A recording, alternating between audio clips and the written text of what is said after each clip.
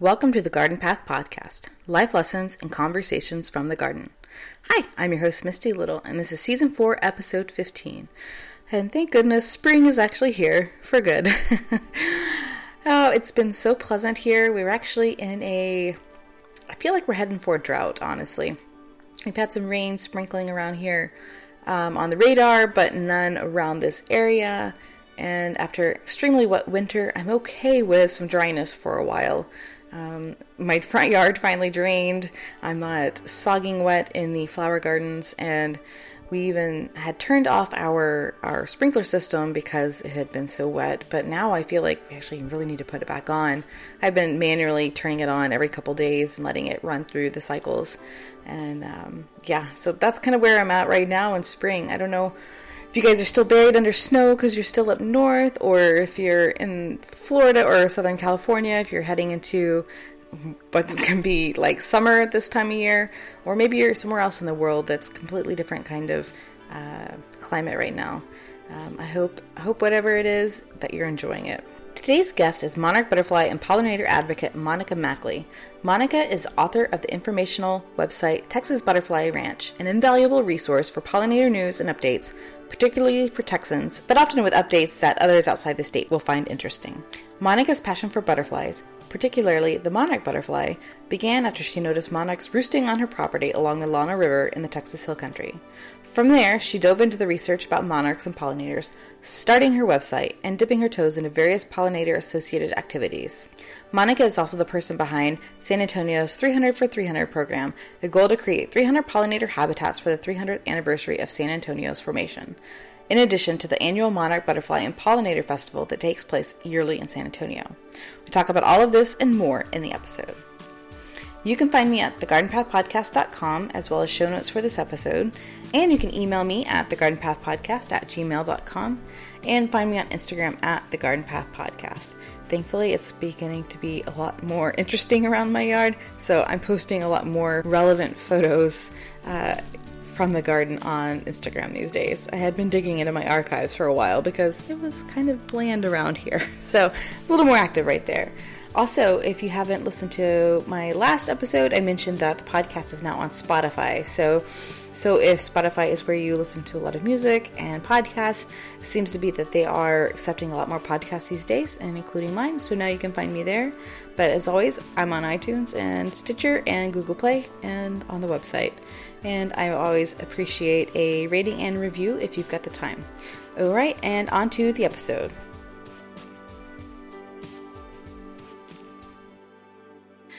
Well, I guess I should ask, have you been seeing monarchs come by yet, or how is it going?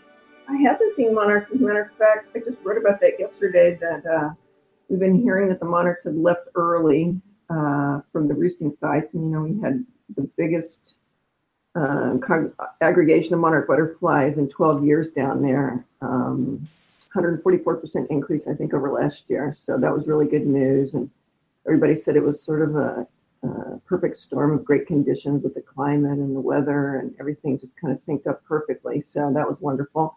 And then I've been following all of the citizen science applications, Journey North and Correo Real, which is the Mexican citizen science organization. You can kind of track them, they're in Tamaulipas, they're in Guanajuato, whatever. And so we just started to see them here in San Antonio. Like, I had one friend who saw one about 2 or 3 weeks ago, and we were like, oh, it's kind of early. And then we had cold snap, and that usually stops them in their tracks. And so we had this sort of schizophrenic weather, but they're starting to show up. Yesterday, I saw about 2 dozen along our river walks. That was really great news. And we're having really nice weather here at spring break, and the sun's shining. So it all looks good.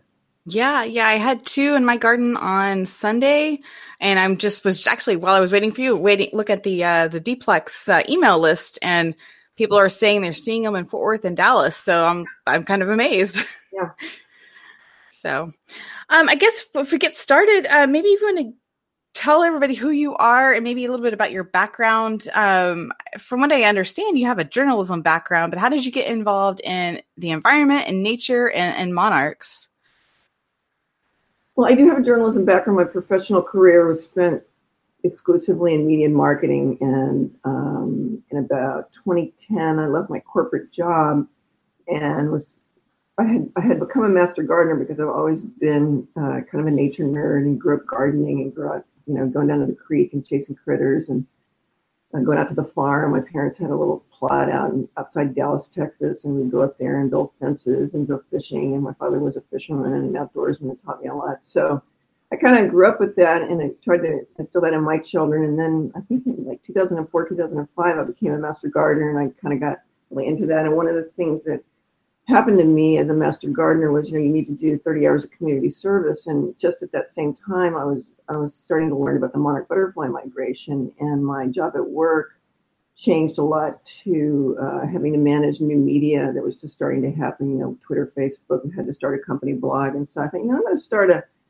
to just start a blog as an experiment, so I can experiment for my professional life. And I'm going to do that. And then I can apply those lessons to my work. And meanwhile, I can pursue my this new interest in monarch butterflies. And I started reading about it and writing about it. And the next thing you know, I was doing the Texas Butterfly Ranch website, which has turned into kind of a destination and has spawned a couple of different initiatives that have been pretty successful, including our annual Monarch Butterfly and Pollinator Festival, and also a citywide citywide pollinator garden initiative that we launched last year in honor of San Antonio's 300th birthday. So it's been kind of a slow evolution. I've been seduced by this insect, and once you get in, it kind of like opens doors to other interesting things. Like I do moth night and just do all these kind of fun things that just interest me inherently. It's something I just do as a passion play, and I really find it gratifying, and people seem to like it as well, so it works. Right. Yeah, I find once you start noticing and seeing the natural world and actually identifying things that you're coming across, you just kind of become more absorbed into all of it, and you want more and more and more, and then you want to share it with everybody. And that kind of seems like how it went for you. Like you came across these monarchs roosting on your pecan trees, and here you are. I don't know. I consider you probably a really good resource for Texas monarch and just natural history goings on. So I'm always keeping up to date with what you're doing. Well, thank you. I appreciate that. And you're right about it. It's funny. I thought a lot about it because we have a ranch on the Atlanta River, and that's where I first discovered the monarchs. I didn't know the owner of the property for a couple of years before I noticed that monarchs were roosting in the pecan trees, and it was just like such a wake-up call that they've been here all this time, but I just didn't pay attention. And so then when like you said, when you start to pay attention, it gets more and more interesting. And the other thing that I found really kind of curious and amazing is my husband is he likes rocks and artifacts. And where we live, where our place is on the Llano is Cherokee, Comanche. Wait a minute, Comanche, yes. And so we find arrowheads and lithic tools all the time. And so when he's walking around, he's always looking down on the ground, looking for things that he can see. And I'm always looking up and around. And then we bring birders out, and I'm looking, at the bushes and the shrub level. And then we bring birders out, and they're looking in the trees. So, the big lesson is kind of like you find what you're looking for. I'm not going to find artifacts because I'm looking in the bushes, and butterflies are looking on the ground trying to find arrowheads. So I think that's a real lesson for all of us about, look, you're going to find what you're looking for. Right. No, I'm definitely I'm a plant person primarily, but I've branched out into butterflies and moths and that sort of thing as well. But I'm trying to be more well-rounded, to learn about the birds, learn about the other insects and the other little organisms. But it's kind of hard because you really find your niche and you want to learn all about it and know everything. So yeah, you do get seduced, and you start to go down these trails where, like for example, in the case of butterflies, you started with monarch butterflies, and then suddenly you're starting to notice the swallowtails. And in Texas, we have swallowtails a lot of the year, like probably 9 months of the year. I've already been seeing a ton of swallowtails lately, and they have a completely different life cycle, and not life cycle, but their chrysalis is really different, their caterpillars are really different, their eggs are really different, and their host plant is different. So then you start looking at that, and you get sucked into them, and the next thing you know, you're looking at border patch butterflies. And those in the house and keep them on the kitchen counter. So it's all, just fun and interesting, I think. And I think the more, as you said, the more that we can engage ourselves with that natural world, the better off we're all going to be, just, for your mental health, for the planet, for sustainability, for future generations. It's all very important on a certain level. And I think, we're losing that to a great extent with all the screen time that we're spending. Right. So after you noticed these monarchs roosting on your property near the Lana River. Did you happen to do anything to increase habitat for pollinators, or was it that your land was already in pretty good condition?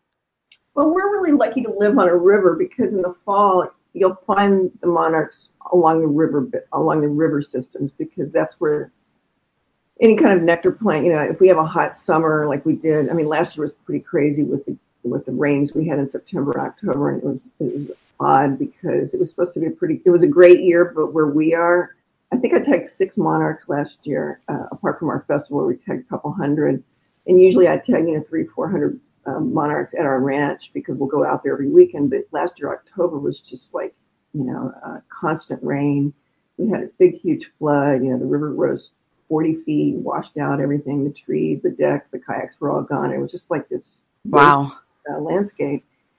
The riparian area where we are is pretty much intact, I think, and I've actually had some ecological restoration that's come out that are friends, and I go, wow, I'm just so impressed that all your goldenrod's still here. Goldenrod is like a rock star, man. I don't know.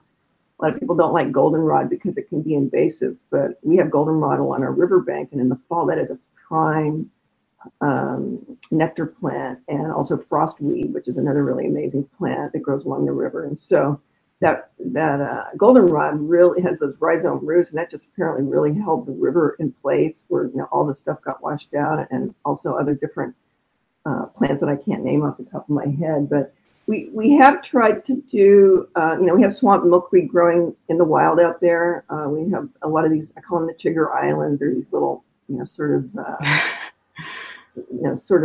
collections of sediment that over the years have built up to form these little islands. And, I go kayaking around there, and they're perfect for swamp milkweed because I guess the seeds blow down, they find a spot, it gets wet, and they put out those great purple, great pink blooms in August and September. And it's the perfect spot for monarchs to lay a last generation of eggs before they head south. So we see a lot of that. But we have in recent years tried to be proactive about restoring more native grasses and pioneer plants and plants that will hold the river in place. And I have a really good friend, Dr. Kelly Lyons at Trinity University, who's a grass expert. And so she'll come out and she'll go, you need to do eastern gamagrass here. And she'll tell me what to do. So I try to follow her directions, and, slowly but surely we're trying to, keep it solid and, deal with these extreme events where you get, a 40-foot surge in water that's just amazing and terrifying and dramatic, and you just know who's in charge, and it's not us. Yeah. No, I that day that flood was happening, I was watching all the videos coming in. I was just kind of totally astounded. And we happened to go to the South Lana River State Park over in Junction in November, and I saw how far it damaged that state park. It was completely awe-inspiring and terrifying to think of that. It makes you respect Mother Nature, and like we're still finding all kinds of crazy as the floodwaters have receded, and now it seemed like I'm glad we got a little bit of rain this week, but it seems like we're going into a dry spell here, kind of in the spring. Like, oh my God, here we go. And what's crazy is that I remember last year I just started beekeeping, and I took a beehive out to the ranch at the recommendation of a friend who's a professional beekeeper. And I said, well, I inherited a beehive from another friend who moved to New Orleans, and I was kind of planning to get into beekeeping down the road. I wasn't planning to do it last year, but it sort of fell on my lap, and my friend said, hey, I've got this hive. If you want it, you can have it. I'll give you the gear. I'll give you the hive and the food and the smoker. I'm like, okay, cool. So I kind of got thrown into the beekeeping business. I asked my friend Rick Fink, and he came over and looked at it, said we should split the hive. And I said, well, where should I take it? You think I should have it at my house in downtown, or should we take it out to the ranch? Because I have a great pollinator garden here. It's like, if I were you, I'd take it to the ranch. So we took it out there, and it did great in May, June, and then by the end of July, we didn't have any rain in June and July, and it was dramatic. And I was like, oh boy, here we go again. It's going to be the drought of 2011, because that's what it started to feel like. And one of the hives, collapsed. It had, wax moths, and I got really upset, and I was like, okay, what was I thinking? I should have just kept it in my house, because I have a condominium complex here for pollinators. I mean, I've got stuff growing all the time. I hand water. I really take care of things, and I thought it was a ridiculous idea that I took it out there. But then within 2 weeks, we had that huge rain event that just went on for weeks and weeks and weeks. So, I think the lesson is you just need to be ready. and you need to be resilient because you don't know what's going to happen. It could be super dry and hot for a couple months, and you're going to have 30 feet of rain. And, it's a very important lesson for all of us, I think, to just be ready and plan accordingly. Right. No, I think Texas is so drastic, and you can go from these cycles, like you said, where we're totally wet for months on end, and then just nothing for months, and there's never any happy in between. Yeah. I mean, we've had some good years that were very, sort of predictable seasons that, okay, this starts at this moment, but we always have at the ranch, we always get this, what Dr. Chip Taylor from Monarch Watch, he calls the pre-migration migration, and you get these early arrivals around Labor Day or Memorial Day. I can never remember which one's in September, the 3-day holiday that kind of kicks off the school year, and we always get monarchs that weekend. And so we kind of count on that. And so, you start to kind of plan your outings accordingly, but, you just need to be ready for a wrench to be thrown. I felt so cheated last year that we had a magnificent migration, and we didn't really get in here in our part of the world because of all the rain we had. Yeah. I was looking forward to actually tagging monarchs last year, and I think we tagged 3. Yeah. And the year before I had raised a ton of them, and I was just expecting the same thing, and nope, didn't happen. Yeah. So I want to talk about the Texas Butterfly Ranch website, how you kind of consolidate all the information you come across, and how you decide what you're going to put on the website. And then maybe just talk a little bit about what have been like the most popular hits and reads on the website over the years. Oh, that's a good question. Well, it's the website has evolved, and it's kind of like it continues to be my sort of outlet and passion play. I'm actually writing a book based on some of the things on the Texas Butterfly Ranch website, but also just sort of based on my experience of being seduced by monarch butterflies. I'm hoping to get that published in the next year. Awesome.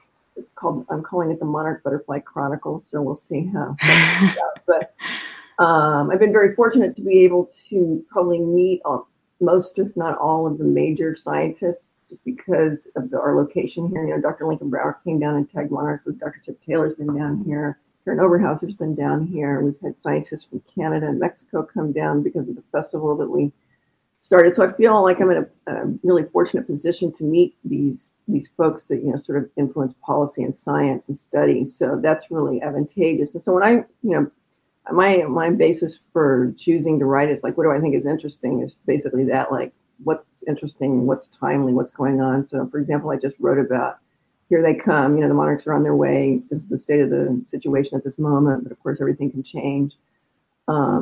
Seasonal stories about, like, I'll probably write soon, next time I'll write something about planting your pollinator garden for the spring because everybody's asking about that.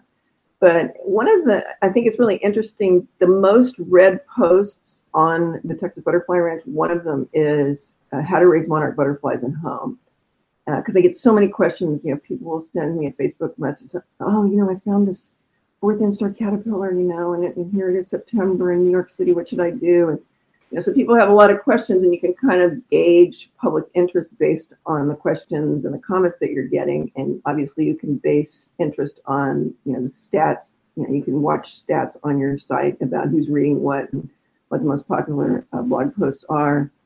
So that's one determining factor. But honestly, the how-to content has been very popular, and I have to say that I feel like I need to update that how to raise monarch butterflies at home post, because I feel like that whole endeavor has gotten a little twisted thanks to social media, and I've written about that as well, where you see people who are raising hundreds and hundreds of monarch butterflies as if it's some contest, and that's really can get very dangerous and is not necessarily a good thing. Or you'll get a question from somebody about this is their 212th butterfly, and it seems like all the ones lately are emerging from their chrysalis is all crumpled and not able to fly. It's like, well, maybe that means that you're raising really non-healthy butterflies and you need to, like, clean up your act or stop doing it. And so there's a lot of issues like that get complicated when everybody sort of piles on and joins the party in terms of raising creatures in their home in a situation where they don't necessarily do their homework or keep a clean house.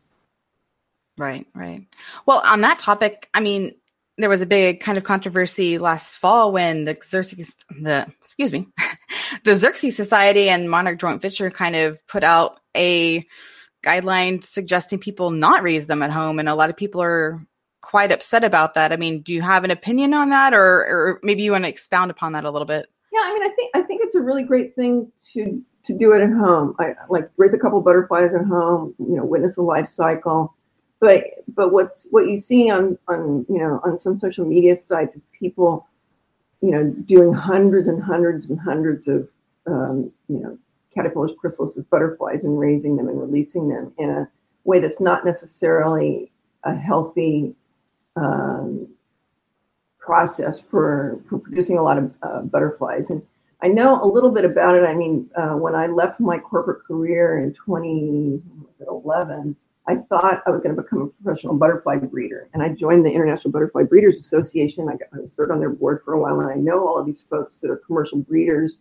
And I took all these courses on how to raise butterflies. And it's really hard to raise lots of butterflies that are healthy and clean. Yeah. And this is one of the things that, Karen Oberhauser, Monarch Joint Venture, and a lot of the folks say is like, and it makes huge sense that when you have a lot of creatures of any kind, like think of a public restroom, for example, and all of the creatures are going to the same place to do their bodily functions and their natural processes, eating, drinking, sleeping, excreting waste. There's going to be germs and weird stuff that happens when you have that many creatures in the same location doing the same thing over and over and over and over. And it's just inevitable. And unless you're meticulous about keeping that clean, and for example, commercial breeders, they use a ton of bleach, and they bleach everything. Every time they touch it, they bleach it. And that was one of the things that turned me off about it when I learned about it. I was like, I don't want to do that. I don't want to be, I'm not a systematic person like that where you do the same thing the exact same way every single day of your life. To me, that's boring. I respect people that do that. And, we need that. We need predictability. We need systematic processes. But that's not me. And so once I kind of figured that out, that that's what it would take to be a successful butterfly breeder, I was like, I think I'm just going to stick to the marketing part of this and be an evangelist, and I can do more good that way. And so that was my decision. But you see a lot of these photos, and I get people sending me photos, and they've got, like 60 or 70 caterpillars on a milkweed plant, or 50 crystals hanging in a tent, and you're like, wow, I hope they're really paying attention to what they're doing, because when you talk to commercial breeders and they change their latex gloves every time they enter the flight house or the rearing cage, and they buy these special products that are more potent than bleach, or they buy hundreds of gallons of bleach per year to take care of this stuff and wiping it down, and they have special processes and protocols for avoiding that. And even doing what they do, they recognize that there will be a day when butterflies will get sick, and you've got to deal with it, and that means starting from scratch, and getting rid of it. And one of the interesting things that I found so interesting, it was just so interesting to witness this particular social media conversation. A friend of mine named David Berman, and I wrote about this on my website. David Berman is an entomology PhD candidate, I think at Oklahoma. I can never remember if it's Oklahoma State University or University of Oklahoma, so forgive me. But he's been coming out to our ranch doing a milkweed survey, and I've gotten to know him over the years. He's a wonderful young scientist, and he's very approachable. He's very explanatory. He's not, impatient with people. He's very, he's really sweet and wonderful to talk to. An incredible resource, great scientist. So he was pointing out to me that, when scientists like him get on these social media pages and give advice about, people encountering problems, they look, you really need to probably put that butterfly out of its misery, put them in the freezer. People get really upset and they react. Yeah. And they're like, that's not, I don't care if, I've heard if it can still fly, you can let it go. I was like, yeah, well, pollute the gene pool, go for it. But that's not what we're here for. Or that's not what we're supposed to be doing. And then you get into this, discussion of, are we doing more harm than good? And I think that's a legitimate question. I don't think the answer to that is to tell people they can't raise any butterflies, but I do think people need to be responsible. And, it's not a contest, like who raised the most butterflies this year, who has more crystals than the next guy. And when you see and that's social media, that's the nature of social media too, which is unfortunate but real. And like so many things, it's a double-edged sword of, sharing really good information, but also creating this sort of dynamic of, people validating themselves through means that don't necessarily mean much. Right, right. No, I thought it was a very interesting conversation too. I guess in my head, I didn't actually have a good grasp on how many people are personally raising monarch caterpillars. I mean, I know a lot of, schools will do it for fun and, obviously the home gardeners and that sort of thing. But it's, when I saw it come out, it made it seem like there's all these people doing it. But I wondered really what the scale was and how much. Well, it's hard to tell. And it's hard to pinpoint it, but it is, it's just kind of, I hate to use the word offensive, but it is a little bit offensive on a certain level because, the magic and the wonder and the education and the engagement that can occur when you raise a creature from egg to adult is impossible to replicate. I mean, that is really special. And once somebody does that, I mean, they basically never look at it the same way again. And that's really powerful. And that's what gets people to change the way they behave and, the decisions they make that affect the planet. But, do we need to take it to an extreme of like having people raising hundreds and hundreds and hundreds of butterflies? That's a very legitimate question that, is very hard to answer. And, that's why I think it's interesting how people, certain scientists are against commercial breeding because they think, it's wrong and it's ill-advised. But it's like these people are professionals. I mean, they know what they're doing and they might run into a situation with a disease or OE or something, but they can't continue to be in business if they do that. And so they're going to take every precaution to avoid that. And so you start to wonder, is there a role for commercial butterfly breeding here? Because maybe they could do something because they know what they're doing and they're not, generally releasing. I mean, certainly I'm sure it's happened where an OE-infected butterfly has been released into the universe from a commercial breeder or a wedding or something, and that's been criticized and critiqued and talked about ad infinitum. But we have hundreds and thousands of people raising butterflies at home, and it's like, well, what is that doing? And if you're going to make that case, then how do you decipher the two? Right. Anyway, it was a good conversation, a lot of food for thought, and I really wanted your opinion on that. And I didn't know that you had tried to become a commercial breeder, so that's kind of interesting. Well, it was a very short-lived. It was a short-lived escapade. I think I had one gig. That went great, but it was so stressful to me because I overinformed myself about what could happen. It was a long story, but you'll have to read it in the book, so it's in there. Awesome. Well, I'm looking forward. I hope that gets published. Yeah, me too. I kind of on a similar topic is tropical milkweed because it's creating the disease OE and causing that to proliferate in the butterflies. And I think that might be even more of a controversial topic, but also more of a problem if we're talking about just how many landscapes that aren't even the home garden, because I see tropical milkweed all over different, landscapes at businesses that don't get cut back every winter. And I think that's probably more of a potential issue for spreading, bad disease into the gene pool than it is for home gardeners to raising monarchs. Talk a little bit about that, maybe for people who aren't familiar with OE and tropical milkweed. Yeah, I mean, I that's such a contentious topic, and I live in a part of the world that probably could be defined as subtropical a lot of the time, and I find this whole. I mean, it's true.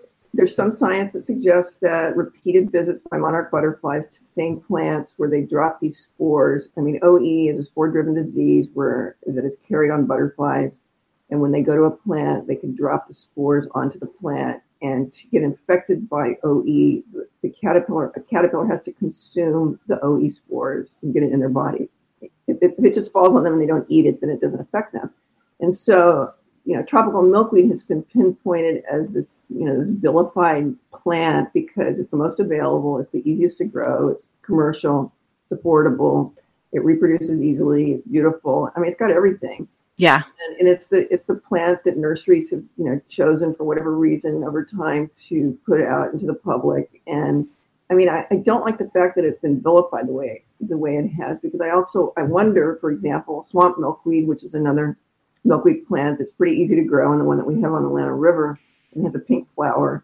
I mean, if nurseries had decided to grow swamp milkweed and it became available widely, would we be having this conversation about swamp milkweed? I think we would. I think it's not about the actual species of the milkweed. It's about the availability and the fact that the plant can endure through, multiple seasons. And so the negatives on tropical milkweed, according to some studies, is that, for example, in my part of the world, my tropical milkweed did not die back this year unless I cut it down to the ground. It would still, the same stems would be there in the spring.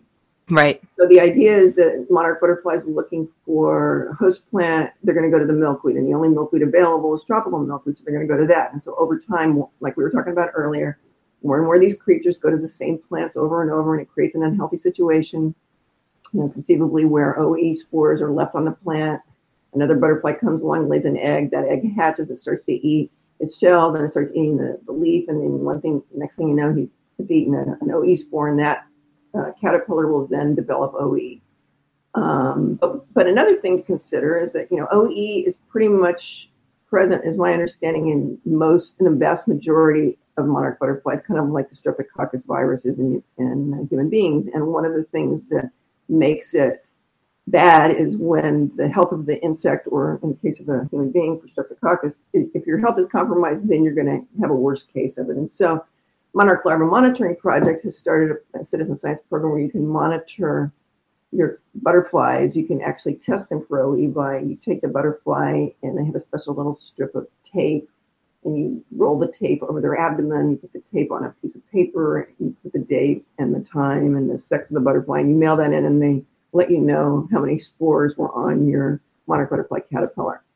So the idea is that I believe, and again, I'm not a scientist. I know something about this, but I'm sure I'm misspeaking certain points, but I'll do my best. The idea is that if you have a milkweed patch and butterflies repeatedly go to it, you're going to have a buildup of OE spores. And since most of those milkweed patches in any kind of garden or, urban situation are going to be tropical milkweed, the consensus has been, developed that we need to be careful about tropical milkweed. And Monarch Joint Venture just says, look, if you can, and we all agree, if we could get native milkweed, we would plant them, but they're not widely available. They're also very persnickety to grow, and they're hard. They're hard to grow. They're hard to maintain. It may be different in different parts of the country, like maybe common milkweed in Wisconsin is easy to grow in your yard, but down here it's pretty difficult. We have these ridiculous summers where it just burns everything to a crisp. But guess what? Tropical milkweed doesn't burn up. It's tropical. It comes from Curacao, probably. Yeah. So, it's a double-edged sword. And then, the other thing I think that's sort of overlooked, and Dr. Jeffrey Glassberg from the National Butterfly Association has also written about this, and I agree with him, is that tropical milkweed can serve as what he called a life buoy. It can serve as a way station where, for example, right now we have monarch butterflies moving through San Antonio. There is no milkweed here except for tropical milkweed. If that tropical milkweed wasn't here, they would continue to fly north, hopefully finding some milkweed. But the further north they go, they're probably not going to find any milkweed either because it's further north. And so they might die before they can lay eggs. So, the tropical milkweed, I believe, serves a certain purpose in these circumstances where you have a lack of milkweed overall, and you can manage it in a way that's as healthy as possible by cutting it down in the fall and making sure that it's cut to the ground. The idea of cutting it down is that if you cut it down, then any spores left on that plant won't be available to monarch butterflies that land on the new growth. So that's the whole point of that. So, and Chip Taylor said, just cut the dang stuff down. It's not, he thinks it's a trivial issue. So again, the science is mixed on this, and scientists don't agree on this. And the practical reality is that train has left the station. Tropical milkweed is out there. We're all growing it. It's an incredible plant. I mean, it has everything you want in a plant. And, it's also, I've had certain scientists tell me that tropical milkweed is the milkweed on which monarch butterflies evolved, coming from Mexico, because it moved north as the butterflies moved north. So, and then when you get into native plants, I mean, it's technically not native here in San Antonio, but what does that mean anyway with the climate changing the way it is? I mean, our grow zones have been reassigned. So it's complicated. There's no simple answers there. And, people are going to just have to make their own decisions about it. But I know in my garden, I've got tropical milkweed. I cut it down in the fall, and it's the first thing to spread up in the spring. And I've got monarchs on my tropical milkweed right now, probably. Yeah. That's exactly my theory, is the same thing. And I never cut my back until I learned about OE. And so I've been trying to do that. Try to be the best steward as I can and go with what the science comes out with every year. But like you said, I've read the same differing kind of viewpoints, and I don't hate tropical milkweed. I love it just because it's, like you said, it's hard to find any other milkweed. And we have the green milkweed, green antelope horns around our neighborhood, but I haven't really had any luck establishing it in my own garden yet, but I'm trying. So yeah, I've spent hundreds and hundreds of dollars on antelope horns milkweed seed, and go to the native plant sales and buy I bought Texana milkweed, I bought Syriaca milkweed, I bought Isotes milkweed, and I planted all these in my yard and at the ranch, and they just don't seem to make it because they are very persnickety. I mean, they're meant to grow in a certain specific set of circumstances under specific set of conditions that we can't easily replicate. And so, I've tried, and, I'm waiting for some magic, formula or trick that I don't know. But I mean, I would prefer to have the Texana milkweed was actually not that hard to grow. And I have not noticed if it came back this year. It may not. I mean, I was working in the yard yesterday. I had 3 or 4 of those plants. They have really pretty white flowers, but it seems to me we had a big freeze this year. We had a couple of freezes in the front yard. I didn't have any in my backyard, but I don't know if it's going to come back or not. And I'd also like to just mention that if you're going to grow, one way to deal with the tropical milkweed thing is it's so easy to grow that, I mean, and the plant gets kind of ugly after a couple of seasons anyway. Like the 3rd year of a single tropical milkweed, it's kind of the stalks are kind of brownish, the flowers aren't as pretty, the leaves are kind of rusty colored. I mean, it might make more sense just to plant new plants every year or two, and then you're guaranteed that that's clean milkweed. And, they put out so many seeds that you just throw them down or put them in a potting soil 4x4 and you're going to have a plant in no time. And then it's a fresh plant. So, or, go to the nursery and buy one that's already a year old or so. I think that's the other issue with milkweed. Is it takes a year or two to grow a plant that anybody will buy. Because everybody goes in there and want a big fat flowering plant with the flowers on it so they can see what it looks like. And for nurseries to make money at that, I mean, I think it's probably challenging. Right. Another topic I want to talk about a little bit is, because I only know a smidgen about it, would be the endangered species protection of the monarch butterfly. Do you know what the status is of that, and how would that affect just everyday people interacting with the butterfly? Well, my understanding is that they're supposed to have a decision on whether or not the monarch will be listed as threatened under the Endangered Species Act by June of this year. And honestly, I just do not see that happening under Trump administration. So, I mean, there's a lot of people talking about it and getting a little whipped up about it, but I just can't imagine that's going to happen, given everything else that's been going on, and given the trajectory of that department and a lack of leadership there.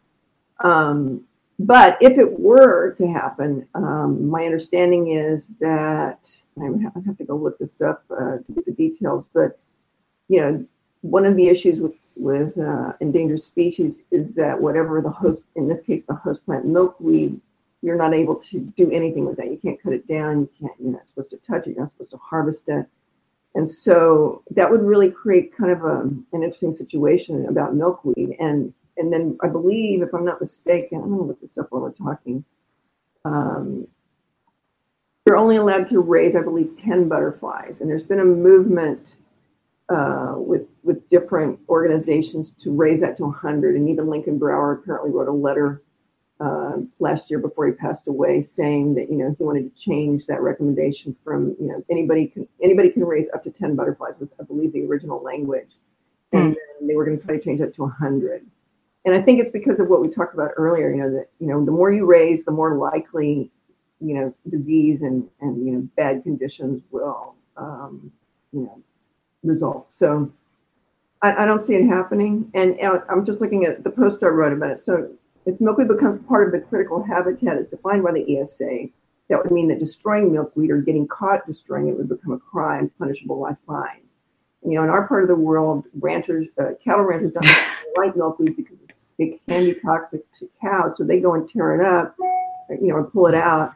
And so then that means, that's kind of, really complicated, because on the one hand, we're trying to promote monarch butterfly conservation by having your host plant available, but then you create a law that says that encourages people to take it out because they don't want to get caught taking it out, so they'll take it out anyway. Right. And people call that shoot, shovel, and shut up, or the practice of killing and burying evidence of any plants or animals that might be threatened or endangered, because you could get a $100,000 fine. Right. Yeah, I mean, ranchers in Texas already have problems with golden cheek warbler habitat and stuff like that, so I can't imagine that they're going to want to be protecting their milkweed in their pastures. So,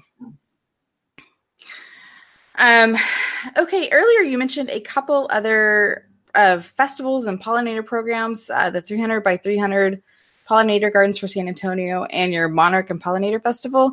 Mm-hmm. Can you elaborate on those a little bit and maybe like why you started those? Well, both of those initiatives, I got started because of the Mayor's Monarch Pledge. And just to kind of reroll the videotape a little bit, we had the big drop in monarch numbers after the 2011 drought. We had, a huge decline in monarch butterflies. And then we had the three amigos, los tres amigos, the presidents of Mexico, Canada, and the United States got together and decided that they were going to work together to save the monarch butterfly migration.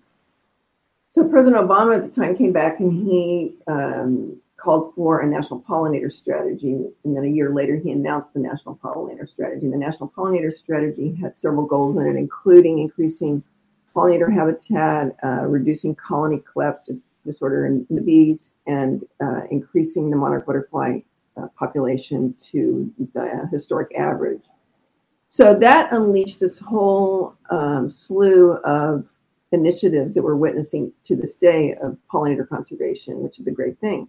And so that happened in 2015. So when that happened, the National Wildlife Federation started a campaign called the Mayor's Monarch Pledge, where they basically went to mayors along the I-35 corridor from Canada down to the border, the Mexican border, and tried to get them to make a pledge to increase pollinator habitat within their cities. This was actually a really smart move on their part. And so when we heard about this in San Antonio, me and UTSA approached the mayor's office along with the National Wildlife Federation and said, hey, we should do this. This is something San Antonio right here in the Texas funnel, in the perfect situation. We get monarchs every year. And so the National Wildlife Federation had 24 action items that could be that you could choose from to participate in the Mayor's Monarch Pledge. And to be a participant, you had to do 3 of those things. So any 3 things. It could be a city proclamation. It could be changing your mowing schedules to allow wildflower seeds to set, to drop before you chop them down and ruin the pollinator habitat, or do a seed exchange, all these different things. And they had this whole list. And to be in the leadership circle, you had to do 8 of these things. And so we presented all of this to the city and worked with Mayor Ivy Taylor back then. And we're pushing to get it done. And we were waiting and waiting. And we're trying to find out why it was taking so long, because it seemed like a really easy thing. Look, there's only 3 things you got to do. And one of them is a proclamation of City Hall, and that's the easiest. So finally, they came back to us and said, well, we're going to do all 24 things on the list. I was like, what? And the National Wildlife Federation was kind of taken aback and, had to scramble around and create a conference call to figure out what that would be called, because they needed a new category for that. And ultimately they decided to call it Monarch Champion City. So San Antonio became the first Monarch Champion City in the country to embrace the National Wildlife Federation's Mayor's Monarch Pledge, all 24 items. Oh, wow.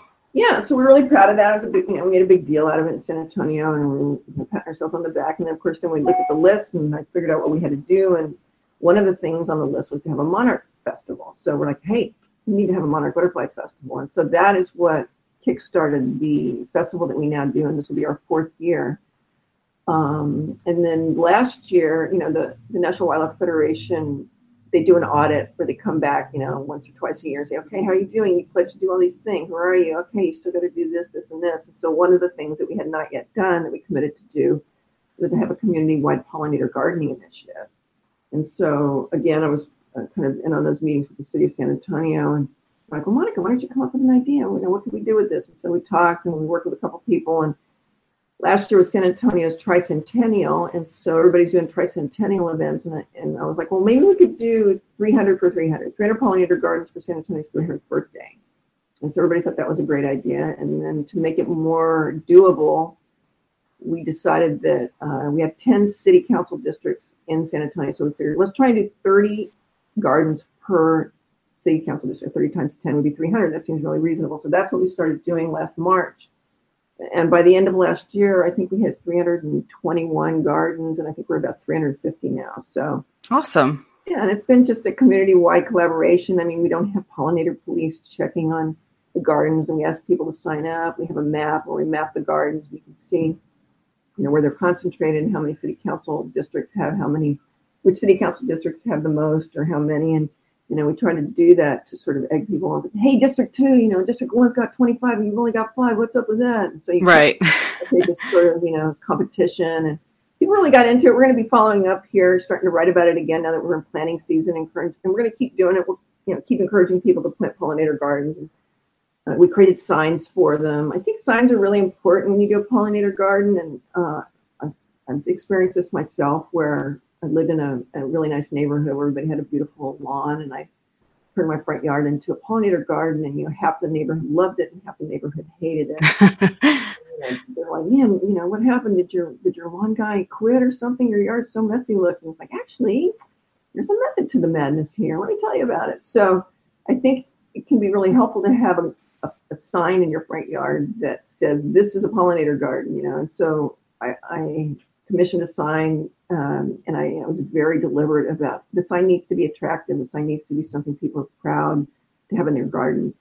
It can't have a bunch of logos on it. It can't, it needs to be beautiful and kind of catchy. And so we created a sign with our Monarch butterfly icon on it, and we sell that sign on my website. And I think we sold about 200 signs now, and it's been pretty successful. But it does let the neighbors know. It communicates to the neighbors that, there's a reason that my yard looks like this, and I'm not just being messy. And right. I think that's all good. Right.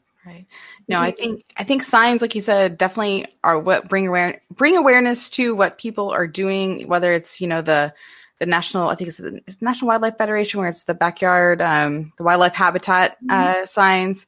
It's conversation points, and, changing people's minds. It's usually showing people instead of telling people what to do. When you show them how to do it, you're going to be more likely to try to do the same thing.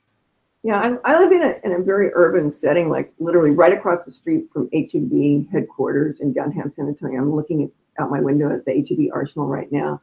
And I have a lot of foot traffic on my street, and my office is on the second floor looking down onto the street, and I can actually see people walk by, and they kind of look at my yard, and they're kind of like, wow, it's very different. It's very, wild and kind of, there's beautiful flowers. There's always something going on from my point of view, but it is very different. And I think when we have the sign there explaining why that is, it just resonates more. And like we were very deliberate in the language on our sign. Our sign says, this site provides butterflies, bees, and other pollinators with a safe place to rest, refuel, reproduce, and raise their families. And so I think when you cast it like that, and people go, okay, fine, the spent seed heads are kind of brown and raggedy looking, but I can put it up with a month or two if I know that moths and birds and other creatures are going to benefit because they have a blanket for the winter. Right. Well, do you have any upcoming speaking engagements or any upcoming celebrations that you're going to be doing for the Monarch butterfly this season? I don't think I have anything on the calendar. Just did a couple of things earlier this year. At the moment, I don't have anything on the calendar. I am, like I said, working on a book that I'm trying to really put my head down and get finished. We will be having our Pollinator Festival, our Monarch Butterfly and Pollinator Festival, October 18th to 20th here in San Antonio. So that's coming up, and that requires a lot of planning and meetings and all that good stuff. And so we're not ready to announce any of the details, except that we have the dates. And it will be, once again, a 3-day festival of, science, citizen science, education, and celebration. Try to have an art component. We always try to we started to have a culinary component. Last year we had a really fun event where it was called Holy Mescal Batman, and we had Bat Conservation International participated with us and did a bat presentation, and we had a mescal purveyor come and talk about how mescal is produced, which is closely related to tequila, and bats pollinate the agave that makes mescal possible. And then we had an art show of migratory pollinators that our friends in Mexico sent to us. So that was really fun to sort of, put those things together and have people join us for that. And so I think there is a lot more interest in connecting, insects and pollinators to the foods we eat. And I think that's a very powerful way to educate people too. And, you let them know that chocolate they eat every day. Well, chocolate midge makes that possible. Thank you, chocolate midge, for making that. Or, I didn't know until recently that tomatoes and peppers are pollinated by bumblebees. They're not pollinated by honeybees. They're pollinated by bumblebees, because bumblebees have that big fuzzy body mass, and they do this thing called buzz pollination, where they shake their entire bodies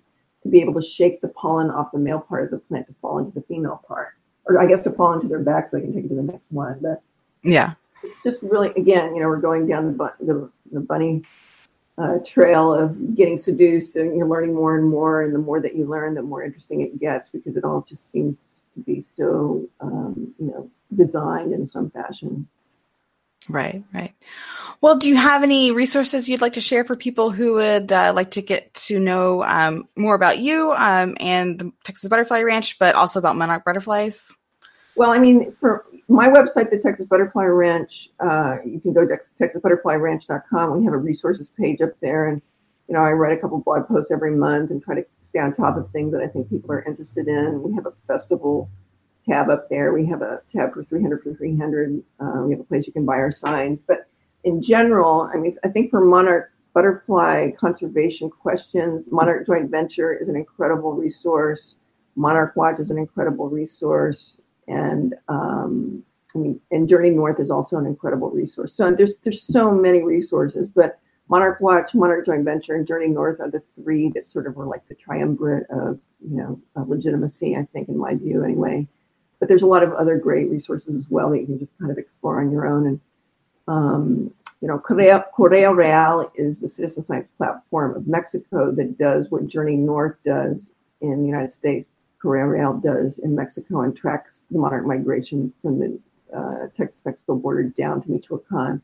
And Journey North, even though that they overlap and their maps overlap, they kind of do that as a focus. So if you're interested in the Mexican part of the journey of the monarch, that's a good place to look as well. Awesome. I didn't know about that. I'm going to check that out. That's cool. Yeah, and awesome. They do a weekly newsletter as well. And if you're on WhatsApp, WhatsApp is like that international texting messaging platform. Mm-hmm. Journey North, Correo Real has a group there that you can really follow things really closely there. Okay. If you want, it's in Spanish, so you got to speak Spanish. But yeah, no. You can sort of go, they're in Jalisco right now or whatever. So. Right. Yeah. Well, thank you for taking time out of your day to talk to me. And like I said, I've been watching your website for several years now, and I always find it fascinating, and it's always educational. Great. Well, thank you so much for having me, and have a fantastic day. All right. Thank you. All right. Good job.